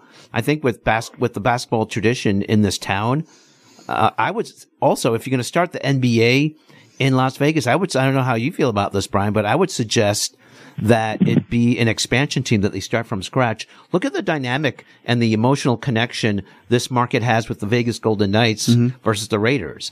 I mean, the reason the Golden Knights resonate in this town is that they were started from scratch. People, and if you have the Athletics just kind of parachute into town, I'm not sure you get that same, or a team that would be moved here. I don't know. I'm just making this up. I hear what you're saying. Pelicans or the Hornets or whatever. I hear what you're saying, but my opinion is I don't care whether it's expansion or not. I just want NBA basketball in Vegas. Right, I get what you're saying. Yeah, but I'm saying if you want a long-term business relationship, I mean, you still I'll take the Pelicans, man. I've heard rumors that the Pelicans are out of there. I'm just being honest with you. I'll take the Pelicans, but I hear what you're saying. When you get an expansion team and it starts in the city, that's the secret sauce with nice the Golden thing. Knights. Yep. Because people grew up with the launch of the franchise. Fernando, anything else? Go ahead. Yeah, the other thing too is they have to watch how they make the schedules because you have VGK and UNLV basketball playing on the same night. Yeah. That's going to hurt attendance. Yeah, you're right. You raised a great point, Fernando, because the LVCVA, the tourism folks, the hotel folks, the hospitality industry, they have a calendar and they analyze every single date, how many people are coming in, what the occupancy rates are for that week, for that weekend, and they're looking at the weekends and schedules. So that's something which, and also the trade shows. A lot of people come in for trade shows. There's a lot of analysis that's being done in terms of the dates of the trade shows and adding an extra day or two to accommodate a sports event. No doubt. Hey, Fernando, good to hear from you, my friend. Thanks for calling in. Great question. Okay, thanks, guys. Thank you. 702-221-7283. Let's go to John. John is next up on Pushing the Limits. What's up, John? Hey, man. What's up? Hey, Alan, you jogged some old memories there with the Hobart lacrosse. There you go. The Statesman, come on now. I'm a Cornell guy. I played lacrosse at Cornell, and one of my I got news for you. The Hobart Cornell. You guys would remember playing Syracuse. Those were our biggest games. Was Hobart versus Cornell, Hobart versus Syracuse. I didn't think we'd be talking college lacrosse on this show. I got to be honest with you. That's a topic. It's a topic. I'll be honest. I'll say I can't name you one head coach and one player in college lacrosse today. I'm sad to say. But go ahead, John. Hey, Alan, I'm a diehard Las Vegas Aces fan. I'm a season ticket holder, and I love my tickets. I love my seats, and I hope they stay at that arena for the next 10 years. I know that their lease was up like last year, and I was worried they were going to move, so they must have signed another lease or an extension. Do you know how long that extension was good for at Mandalay Bay? I have to be honest with you, I don't. I'm not going to make anything up.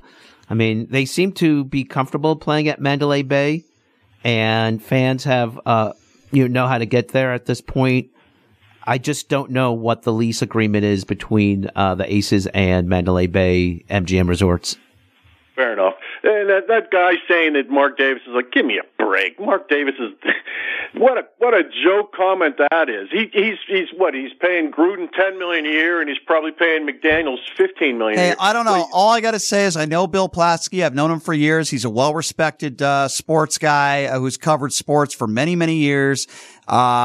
He alluded to the fact that he thinks that the reason why Mark Davis will not fire Josh McDaniels is because they can't afford it and they have this huge contract and they don't want to pay him out. John, I have no idea whether that's true or not. I'm just telling you.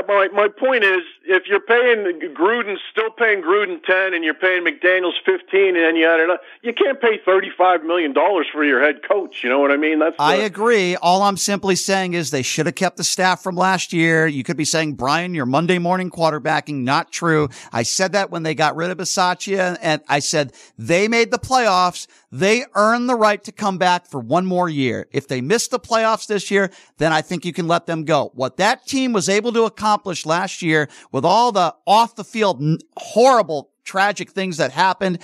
And I'm not talking about Gruden. I'm talking about the Ruggs situation, killing an innocent woman. With all that happened off the field, including the Gruden stuff. Don't forget Arnett too. And Arnett. The fact that they made the playoffs was those players would have gone through a brick wall for Bisaccia. They love the guy. Let me ask you this, Brian. Yes. This is clearly Josh McDaniels is smart. Clearly he's a hard worker. Belichick wouldn't have kept him around all those years if those weren't true. Is he a leader? Because I think you're either born a leader or you're not. Good question. Great question. I'll give you the answer. You are right. He's a kind of a geeky, smart, play-calling type guy, right? Obviously, he had a lot of good years in New England as an offensive coordinator with arguably the best player in the history of the NFL in his prime in Tom Brady, and arguably the best coach in the history in the NFL in Bill Belichick. That also helps. So while I'll give him credit, he obviously knew what he was doing. He has zero positive experience as a head coach. It didn't work out for him in Denver. He's lost like 24 of his last 30 games in the NFL. The answer is no. I don't think he's a good leader at all. I believe he's already lost the locker room, and 7-8 games into the season, he's lost the locker room. No, I think the answer is no. I don't care what players they get on this team next year. I don't think Josh McDaniels is going to succeed here. I hope I'm wrong, but that's my opinion. Yeah, it doesn't look good at this juncture. Yeah. John, good to hear from you, my friend. Appreciate the call, buddy. Great show, guys. All right. Number to call, 702-221-7283. Again, that number, 221-7283. I am joined alongside Alan Snell from LVSportsBiz.com. All right, we're going to take a quick break, and when we come back, Alan just wrote this article a few days back about Steve Sisolak and Joe Lombardo. I know that Alan's a big fan of what Sisolak was able to do in this city, particularly when it comes from a sports perspective. What is Joe Lombardo going to look like? Is he going to help this city from a sports perspective? I certainly have my opinions on this, and I know Alan does. I'll ask him that question when we come back. We'll take a quick break. We'll be back right after this. You're listening to Pushing the Limits right here on KSHP. Hey, everybody. Are you struggling to find a pizza place that reminds you of Brooklyn? That true blue New York style pie? Well, worry no more. Stallone's Italian Eatery Pizza is a knockout. We're located at 467 East Silverado Ranch Boulevard, just off of Premium Road, half a mile east of South Point Casino, just minutes from the Las Vegas Strip. Come by and grab a slice of pie. Plus, check out our Brooklyn-inspired Italian cuisine. Our sandwiches are super. Hero, that is. Because why be a sub when you can be a hero? Stallone's Italian Eatery is here to serve you phenomenal food, Vegas. Forget about it.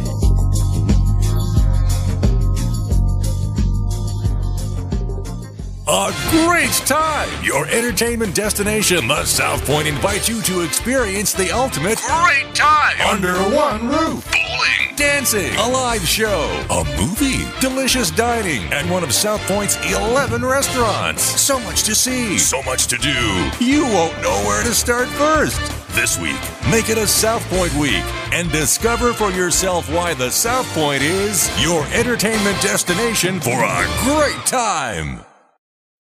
Best of Las Vegas winners each of the last 2 years. Glazed Donuts is a family business. Taste the passion and quality in each delectable handmade donut. Experience amazing fresh donuts at Glazed Donuts, located at 6545 South Fort Apache Road on the southwest corner of Sunset. Glaze is open every day from 6 a.m. to 3 p.m. If you're interested in large orders, please call them at 702-246-2888. Follow Glaze on Facebook and Instagram, where they're showing off all their delicious treats. And check them out at glazedonutslv.com.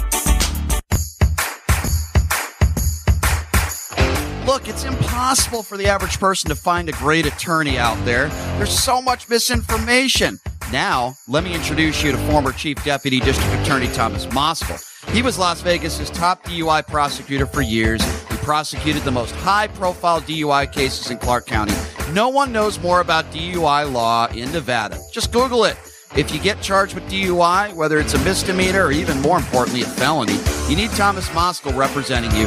His relationships with the prosecutors and judges and his knowledge of DUI law to work for you. So give him a call now or text him at 702-848-5555. It's your life and liberty that's at stake. Don't wait. Call now. That number again, 702-848-5555. Hey everybody, it's Brian Shapiro from Pushing the Limits. I want to tell you guys about Sahara West Urgent Care and Wellness. They're conveniently located on the southwest corner of Sahara and Jones. They're open Monday through Friday, 9 a.m. to 9 p.m. and Saturday, 9 a.m. to 5 p.m. At Sahara West Urgent Care, they'll take care of all your healthcare needs. They offer routine services such as physicals, STD testing, car accident treatment, and work injuries. You name it, they do it. They have on-site x-ray, EKG, ultrasound, and labs. They treat chronic conditions such as asthma, blood pressure, diabetes, and more. They also offer general wellness exams, treatments such as testosterone enhancement and cancer screening. They're located on Sahara, 6125 West Sahara Avenue. Their number is 702-248-0554. And the best part, they accept most major insurances and affordable cash pay prices, office visits starting at just $95. And I'm also a client, so please give them a call, 702-248-0554. Experience the Artisan Hotel's themed suites, restaurant, bar, pool, and complimentary valet. During the week, the Artisan is a quiet Las Vegas retreat that's great for travelers and locals. The weekend is all about nonstop partying and the award-winning Artisan nightlife. All rooms include free gym access and Wi-Fi. The Artisan Hotel is centrally located between the Strip and downtown Las Vegas. Book your stay at artisanhotel.com. The Artisan Hotel, your unique Las Vegas boutique hotel.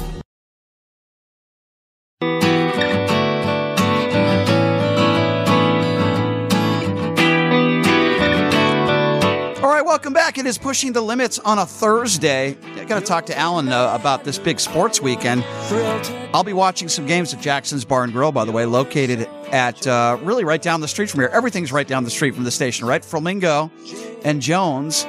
Jackson's Bar and Grill every Sunday, $50 free play in November if you earn 200 points. Tuesday and Thursday, a free wine giveaway if you earn 200 points. Some restrictions apply in every Vegas Golden Knights games, all TVs and sound. And Pass the Puck, you went up to $100 in free play per period just for playing. Great food, great atmosphere. I love it out there. Have some great friends there. Jackson's Bar and Grill. Go check them out. Tell them that I sent you. Me and Alan, we're just talking. And if you're just joining us, we are speaking with Alan Snell. Gosh, I almost called you Alan Stock. That would be an insult. Alan Snell from lvsportsbiz.com. They do a great job, and I have other people from the website that join us all the time, and you got some great people working for you as well over there, Alan. And we were talking about the sports weekend. Let's get to that before we get to this article about Steve Sisolak. We got some great college basketball in town. Besides the fact that UNLV just, as Numchuck just told me, beat a top 25 team for the first time since 2014, which was Arizona. So that's a win right there for Kevin Kruger. It's a signature win for him. We got some great college basketball this weekend starting tomorrow at T-Mobile Arena. A great college basketball tournament. Tell me some of the teams that are going to be in town. Yeah, you have Baylor. Top 25. Right. Yeah. I mean, Baylor is a top 10 team. They're very good. I think what's interesting is we talk about UCLA also. Yep. I find it fascinating that everyone gets obviously obsessed with the big major league teams. Las Vegas is the king of the one-off sports event. That is what this market is brilliant at. And a guy who's really tapped into this is a promoter, Brooks Downing. Brooks is promoting tomorrow night's event at T-Mobile Arena. He's also been promoting events like at the new I call it the Foley Arena in Henderson, but it's a Dollar Loan Center in Henderson. And that's a great example. Brooks is bringing big time basketball teams in these quote unquote holiday time kind of, basketball tournaments. If you remember, he brought in an event that was actually the biggest college basketball crowd. I believe it was Duke versus Gonzaga at T-Mobile Arena. That was one of the best college basketball games I've ever seen. That was big time. That was an unbelievable game. My point is Las Vegas excels at these one-off events. Because they all want to come here. People want to come here, and our infrastructure is built. Look at where our airport is located. People don't do this. I have walked from the airport to the Strip. That's 10 minutes. Not that bad. 10 or 15 minute walk. I mean, walking Tropicana might not be too pleasant, but the distance depends what you're looking for, Alan. Speak for yourself. We'll ask Chris Wynn about that one. No, I'm just kidding. Horrible joke. No, but in all seriousness, you're right. And look at F1. Why? Look at the whole F1. Why are we not at the NCAA tournament yet? It's ridiculous. Coming. It's going to come. It's ridiculous. How is this because we have the stadium now? Yeah. I expect a Final Four to be in Las Vegas in the next decade. It's gotta be, right? It's gotta be coming here. I mean, this should have happened a long time ago, ever since we got T-Mobile Arena. The whole Arena. Sports betting issue is a non-issue. It's so would they have the Final Four? They'd probably have that at Allegiant Stadium. Oh, yeah, they're going to have it at the stadium. That'd be Allegiant. That wouldn't be T-Mobile. You need a bigger place for that. You need that will be at Allegiant Stadium for sure, no doubt. So we got some great college basketball this weekend. When's the next home game for the Knights? The Knights actually go on they're in Edmonton actually on Saturday. I believe they come back next week. And the Raiders are actually on the road against the Broncos, and I think they're on the road for the next 2 weeks. Right? They're away. I know definitely for this weekend. Yeah. So we'll see what happens with the Raiders and that debacle. UNLV football, real quickly. We haven't really touched on that. I know you cover UNLV football as I do as well. They start the season 4-1. They've lost their last 5 games. Now they put themselves in a situation where they have to win their last 2. UNLV football had attained something to me more important than even the wins, and that was a sense of relevance. They were on people's minds, winning the first 4 of the first 5 games, and then they got demolished. They got demolished. Part in of it San is Jose, part of it, an Air Force correct demolished them. Notre Dame part of that is your starting quarterback getting hurt, but a part of that is also again I'm just going to call it is Arroyo. I don't think he's a good head football coach. Listen, if they make a bowl game this year, and what's their big win this year? Right? Utah State on the road. Going to Utah State, but they're not good. Utah State's not good this year. They were good last year. They're not good this year. They haven't beaten any really good football teams. Yes, if they make a bowl game, and that's the only way. If they make a bowl game and they beat 2 bad football, Hawaii is atrocious, by the way. You better win that game this weekend. I don't care if it's on the road. You got to beat Hawaii. That's number 1. And number 2, at home, another bad football team this year. Nevada's not good. You got to win these 2 games. If Arroyo doesn't find a way to win both these games, it is another bad football season for UNLV football. Yes, I agree with you. The first several weeks of the year, there was some relevance there. Hey, this team's pretty good, exceeding expectations. But you got to make a bowl game. You have to you start the season 4-1. It definitely would have been nice to beat a Fresno. They're good. Fresno's pretty good. Fresno's good. They got a very good quarterback. Impressed quarterback. Yeah, I think, and a receiver. I think that. In fact, it's funny that quarterback receiver duo reminded me of Carr and Adams from 10 years ago. A little bit, from 10 years ago. Yeah, you're right. Fresno's got a good football team. They have a couple NFL players. They need a signature win. They need, They don't have it. UNLV got a lot of buzz from beating Dayton. I mean, I think. Do you agree with me that, and by the way, rightfully so, Kevin Kruger does deserve buzz for that win. Do you agree with me that you deal with these coaches just like I do? And I love Kevin Kruger, right? Arroyo to me is just a weird guy. He's not good with the media. He always seems agitated when he talks to us. I don't like the way he answers questions. Even Josh McDaniels, he's good with the media, right? He's honest. He's always good with us, right? Becky Hammond is the best. I love Becky Hammond. I liked Bill Laimbeer. I love Cassidy. I think he's great. He's honest. He wears his heart on his sleeve. I love the way he answers. Didn't really like DeBoer very much. Loved Gallant.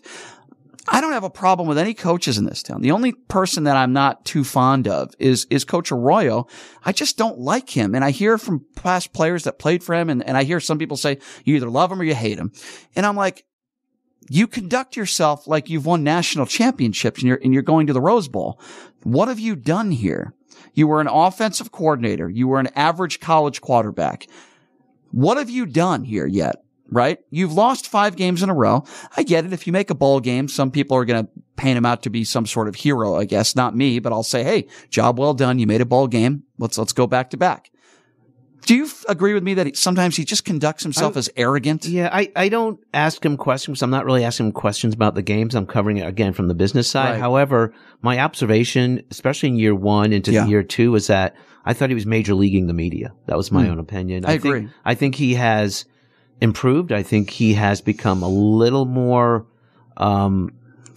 friendly, and he seems to be connecting a little more. But when he came here, I think, keep in mind, he did I think his resume does include a stop, I think, with the Tampa Bay Bucks and the NFL. And my impression was that, hey, I'm in the major leagues. UNLV's kind of a down program. And that was just my general, Then he shouldn't have taken the job. Looking at him from outside. He shouldn't have taken the job then. I know he had some sort of relationship. I'll put that in quotations with Desiree Reed-Francois. She hires him. Glad she's gone. What did you make of her as an athletic director? She was ambitious. Yeah. I mean, she obviously had her career prospects beyond Las Vegas. No question. And I agree. No question. All right. Let's talk about this article you wrote, which I thought was a well-written article in regards to the sports aspect of Sisolak compared to Lombardo. I think we all could agree Sisolak, champion of professional sports here. I'd say hello to him and his wife, lovely wife, at every Aces game. I voted for Steve Sisolak. I did not vote for Lombardo. I didn't think Lombardo was a great sheriff. I don't know how he's going to be as governor. I don't think the sky's going to fall. Do you think Lombardo will be able to reach those expectations and what Sisolak did here as governor in helping sports franchises in Nevada? Right. Let's just take a step back and talk about what Sisolak did. I mean, he was a huge proponent, even when he was the county commission chairman, of the public subsidy to build the Raiders Stadium. Right. Keep in mind that he also in the commission did approve the Raiders Stadium plan when it had, I think, about 3,000 parking spaces when the local county guidelines said they needed something like 16,000. So Steve Sisolak has been a big proponent, big advocate for the Raiders and their stadium. He's been a very big proponent of the Aces. He and Mark Davis sat courtside. He was a big proponent for the Formula One and that event going on. And he was a big proponent for the Aviators. I mean, he was there. Steve Sisolak used to joke, and this is his pat joke, about he loved going to the stadium and ballpark groundbreakings, and he actually had more shovels than Home Depot. That was his go-to line. It's a funny line. Yeah. And I got to tell you, just to put things in perspective, Brian, I've covered the business of sports in South Florida, Tampa Bay, Seattle, Denver, and Metro New York. I have not seen an elected official so expressive and exuberant for the sports products. And it's more than just being a fan. I mean, it converted into public policy that helped the teams.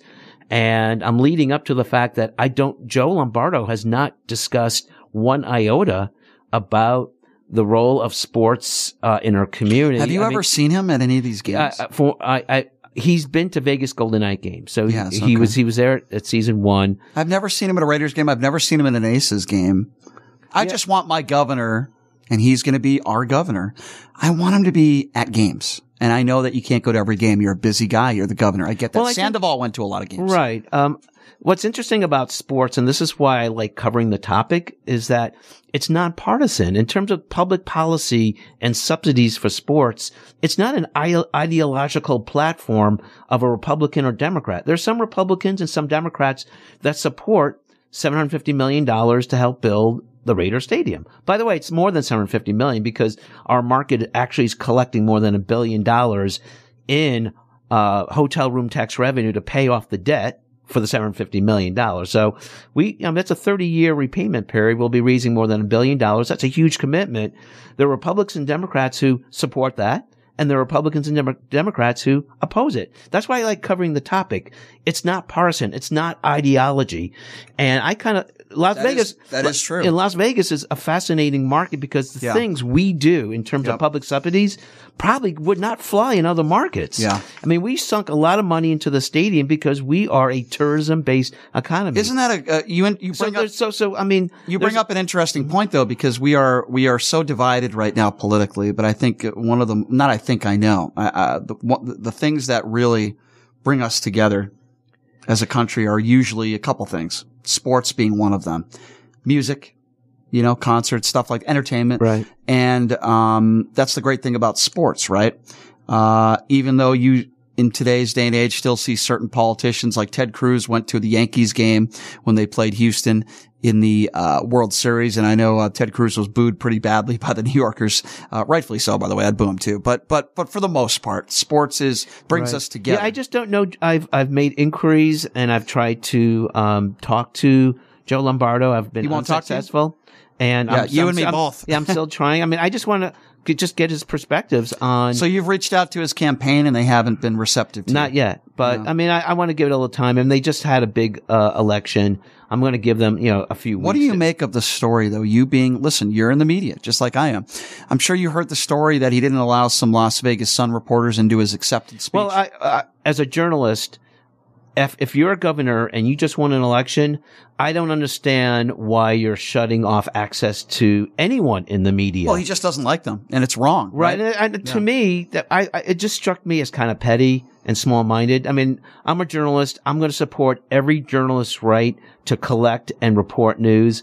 Generically speaking, it's codified in our Constitution. Well, I think that's important. And also keep in mind that he kind of, I think, what's sad is that, at his little, for his first speech as the governor-elect at the Rancho High School, the high school he went to, I get it, that's where it started. I have no problem with that. But then, the reason was that there wasn't enough seats for the Nevada Current and the Las Vegas Sun to have media representatives there. And then the pictures came out of all these like rows and rows and rows of empty seats.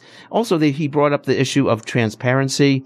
You can't bring up the issue and say, I want to be transparent and then cut off access to the media to cover the first speech that you're presenting when you're the governor-elect. But that's not really public policy. That has to do with, I think, just doing the right thing in terms of making your information. All the people want to do is report about you. I mean, you don't even know what they're going to report about. I mean, just allow them the access to see it in person. I had John Ralston on yesterday. We were talking about this, and John was kind of alluding to the fact that, hey, let's give him a break. This might be an isolated incident.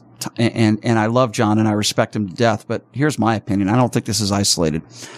He had conversations with Stephen Klubeck, big Democrat donor here, about wanting to take down the Las Vegas Sun because he didn't like some of the articles that Greenspun and that group were writing about him. He doesn't like to be challenged. And I know some politicians, there were times where Sisolak didn't like being challenged either, but he never said, no, you can't cover any of my events either. I'm concerned. That Lombardo is going to be, I'm right, everybody else is wrong. Now, I know that he likes to say he wants to work with everybody and he's everybody's governor. Actions speak louder than words. So my main concern with him is not even really policy. It's more about inclusion. And he better allow people to cover him, his press conferences, everybody. And he better not withhold information like he did at Metro. That's my big concern with him. Well, keep in mind, again, I kind of look at these workplace issues as culture. Like you said, he comes from a police background. I mean, I don't even know what government public policy shaping that Lombardo has done. And Yeah, I do have to say, I did read the list of the people on his transition committee, and there were some names in there that I think will help him guide him in terms A lot of of being people more in the accessible. Sandoval Yeah, I mean, administration. right? And you had, like Jeremy Aguero, who's the principal. He was a consultant that worked on the stadium, for example. So he's going to be getting input from someone who has done research on, Well, listen, on Alan, stadium and arena growth. I don't like Joe Lombardo personally, but I am rooting for him because I know if he succeeds, then the state will succeed. I want him to do well. Like I said, my concerns are don't be a dictatorship. Allow everybody to cover your events, even people you don't like. I don't like the fact that he doesn't do interviews with people that are going to challenge him on things. That I don't like about him. But I would personally like to see what his position is about the Oakland Athletics baseball park. Steve Sisolak clearly was against it. And the reason was that he's very close friends with Mark Davis, and Mark Davis and the Oakland Athletics butted heads at Alameda Stadium in Oakland. Yeah. That's not really a big secret. I mean, everyone knew that. And, Sisolak and the county commission in Clark County said no public money for Oakland Athletics baseball park. Joe Lombardo? Question mark. I don't know what. Well, let me say what his this. position You is. better not get in the way. And I'd like to hear it. Joe Lombardo, you better not get in the way because a lot of people before you have paved the way. I'll start even with Oscar Goodman with the NBA All-Star Weekend that was here many years ago that I covered. We got the Vegas Golden Knights here, extremely successful franchise. Would not have happened, yes, without Foley, but also without politicians here that wanted it to happen, including Oscar Goodman. And the Maloofs too. The Maloofs. Yeah. Okay, we got the Knights here. And then all of a sudden the Raiders come to town. And that was not because of Joe Lombardo. None of this stuff happened because of Joe Lombardo. That was because of a stadium that was approved by actually both parties in the state legislature. Correct. Joe Lombardo. And Brian Sandoval, who is a Republican, sparked that whole movement. And we talked about Sandoval with Amy Tarkanian. I was talking like Sandoval. I thought he was a pretty darn good governor and a decent man and a man that was willing to work with Democrats. We need more people like Sandoval in office. And I hope Lombardo was that guy. I am hesitant to say that. I don't know. But Alan, even if he is not pro sports or pro A's coming here, whatever, just don't get in the way. Don't get in the way of what the people want here. I don't think he's going to hurt the growth of the sports at all. I mean, right now it's a machine on the move. Teams are coming here. I don't think he's going to be in the way. I just don't know if he'll be as enthusiastic and as play kind of an advocacy role like Steve Sisolak. I doubt that Joe's going to, hurt sports per se. I just don't see him being such an ultra uber kind of advocate like Steve Sisolak. Right. Understood. Which I think would be hard for anyone to really. So obviously you have advertisers on your website. At the same time, you take contributions from people that enjoy it. So I want to also give you an opportunity to give out that information. How do people, first of all, finding you on social media and getting involved with lvsportsbiz.com? Yeah, we have a small but mighty little news site, lvsportsbiz.com. Our stories are actually quoted nationally, and our traffic actually this month's traffic is the highest in 12 months. So we're definitely improving. It's as you know, it's hard to get advertisers, and it takes a lot of hard work. Yep. And we do rely on contributions. Right now, we do not have a paywall. There's a lot of sites that do charge for you to get access to their stories. You read our content for free, and it would be great if people can just simply go on the site. There is a window that pops up. You can make a contribution right through the window. It could be that simple. Or if you want to contact me directly, I'm at asnell, which is ASNEL, at lvsportsbiz.com. And I just want to let you know we're relaunching our Top of the Escalator feature. We used to talk with fans as they got off the escalator before Golden Knight games on the main concourse. Mm-hmm. They would enter in the lobby, come up to the main concourse, and we'd actually have a tripod and a camera. We'd interview fans. We kind of put it in mothballs because of the pandemic. And I'm proud to say that we are reigniting Top of the Escalator 2.0 on the next homestand. So you fans at the Golden Knight games, in fact, Brian, you too I need you to swing by and I might have to do that. I'm lazy though. I just take the elevator. I just go pit stop at level 1, Brian, and come on. I just go elevator up to the media room. Give me my popcorn and candy and my laptop. Let me sit there and watch some NHL hockey. You know me. I'm lazy. I'll be doing that tomorrow at the college basketball games. I'm wondering what the attendance will be. I mean, I don't know. You got a lot I think the final will be really good. Yeah. You know, I was mentioning you the Duke Gonzaga game. That was a month. Awesome. That was like 20,000 people. Sold out. I think Banchero, of course, number one pick. Watching him play, a lot of Gonzaga NBA, had a lot of good players. a lot of NBA talent was on that floor. That was such a well played basketball game. It was an electric game. I watched Krzyzewski and I asked him a question about Vegas after the game. He gave me a great answer. Cause that was, of course, talking about fond memories of Jerry Tarkanian. Right. And of course, him coaching the USA basketball team. He had a lot of fond memories. And he told me after that game in the media room, he said, I told my players in the locker room, that was Kobe Bryant's locker. That was LeBron James' locker. I just thought that was so cool. Say what you want about Coach Krzyzewski, but showed a lot of class on his way out. He's also buddies with Steve Wynn. I mean, they're very close. Yeah. They're very close. Steve Wynn has fallen off the graces of a lot of people the last several years. But, anyway, Alan, I do appreciate you being here as always. Appreciate you coming in studio, and you're a good man and you do a great job covering, lvsportsbiz.com. I will say this though, if Liz Cambage ever comes back to town, I want you to be the one to ask all the questions. I really do. Cause I know she got a little angry at you, and she is the worst human being in the history of the WNBA. I don't foresee Liz coming back to the Aces roster. She is just an awful person, and I have nothing nice to say about her. But anyway, I have a lot of things to say nice about you, Alan. Listen, Brian, there are few people who combine politics and sports the way you do. In fact, a lot of people honestly don't have the backbone to actually do it, and you do. So you deserve a lot of credit. I mean, and that's why I think I enjoy talking with you, is that for a lot of our topics, like Sisolek and Lombardo and the Oakland A's and this and that, there are very few people who really get into this convergence, because most people just want to stick to sports and they don't. But the fact is, if you're going to develop sports in a market, you can't help but get involved with economic development and politics and business. Well, I appreciate you saying that. That's very nice, Alan. And I talk about a lot of the things that you have on your website every day. So I appreciate you coming on. That's probably why we get along. Alan Snell, everybody. Alan, appreciate you being here. All right, folks, that's a wrap. We will see you tomorrow on the show. And, we're going to have some fun tomorrow. We're going to be previewing what will be a very exciting weekend here in Las Vegas. Have a great day, everybody. We'll see you tomorrow.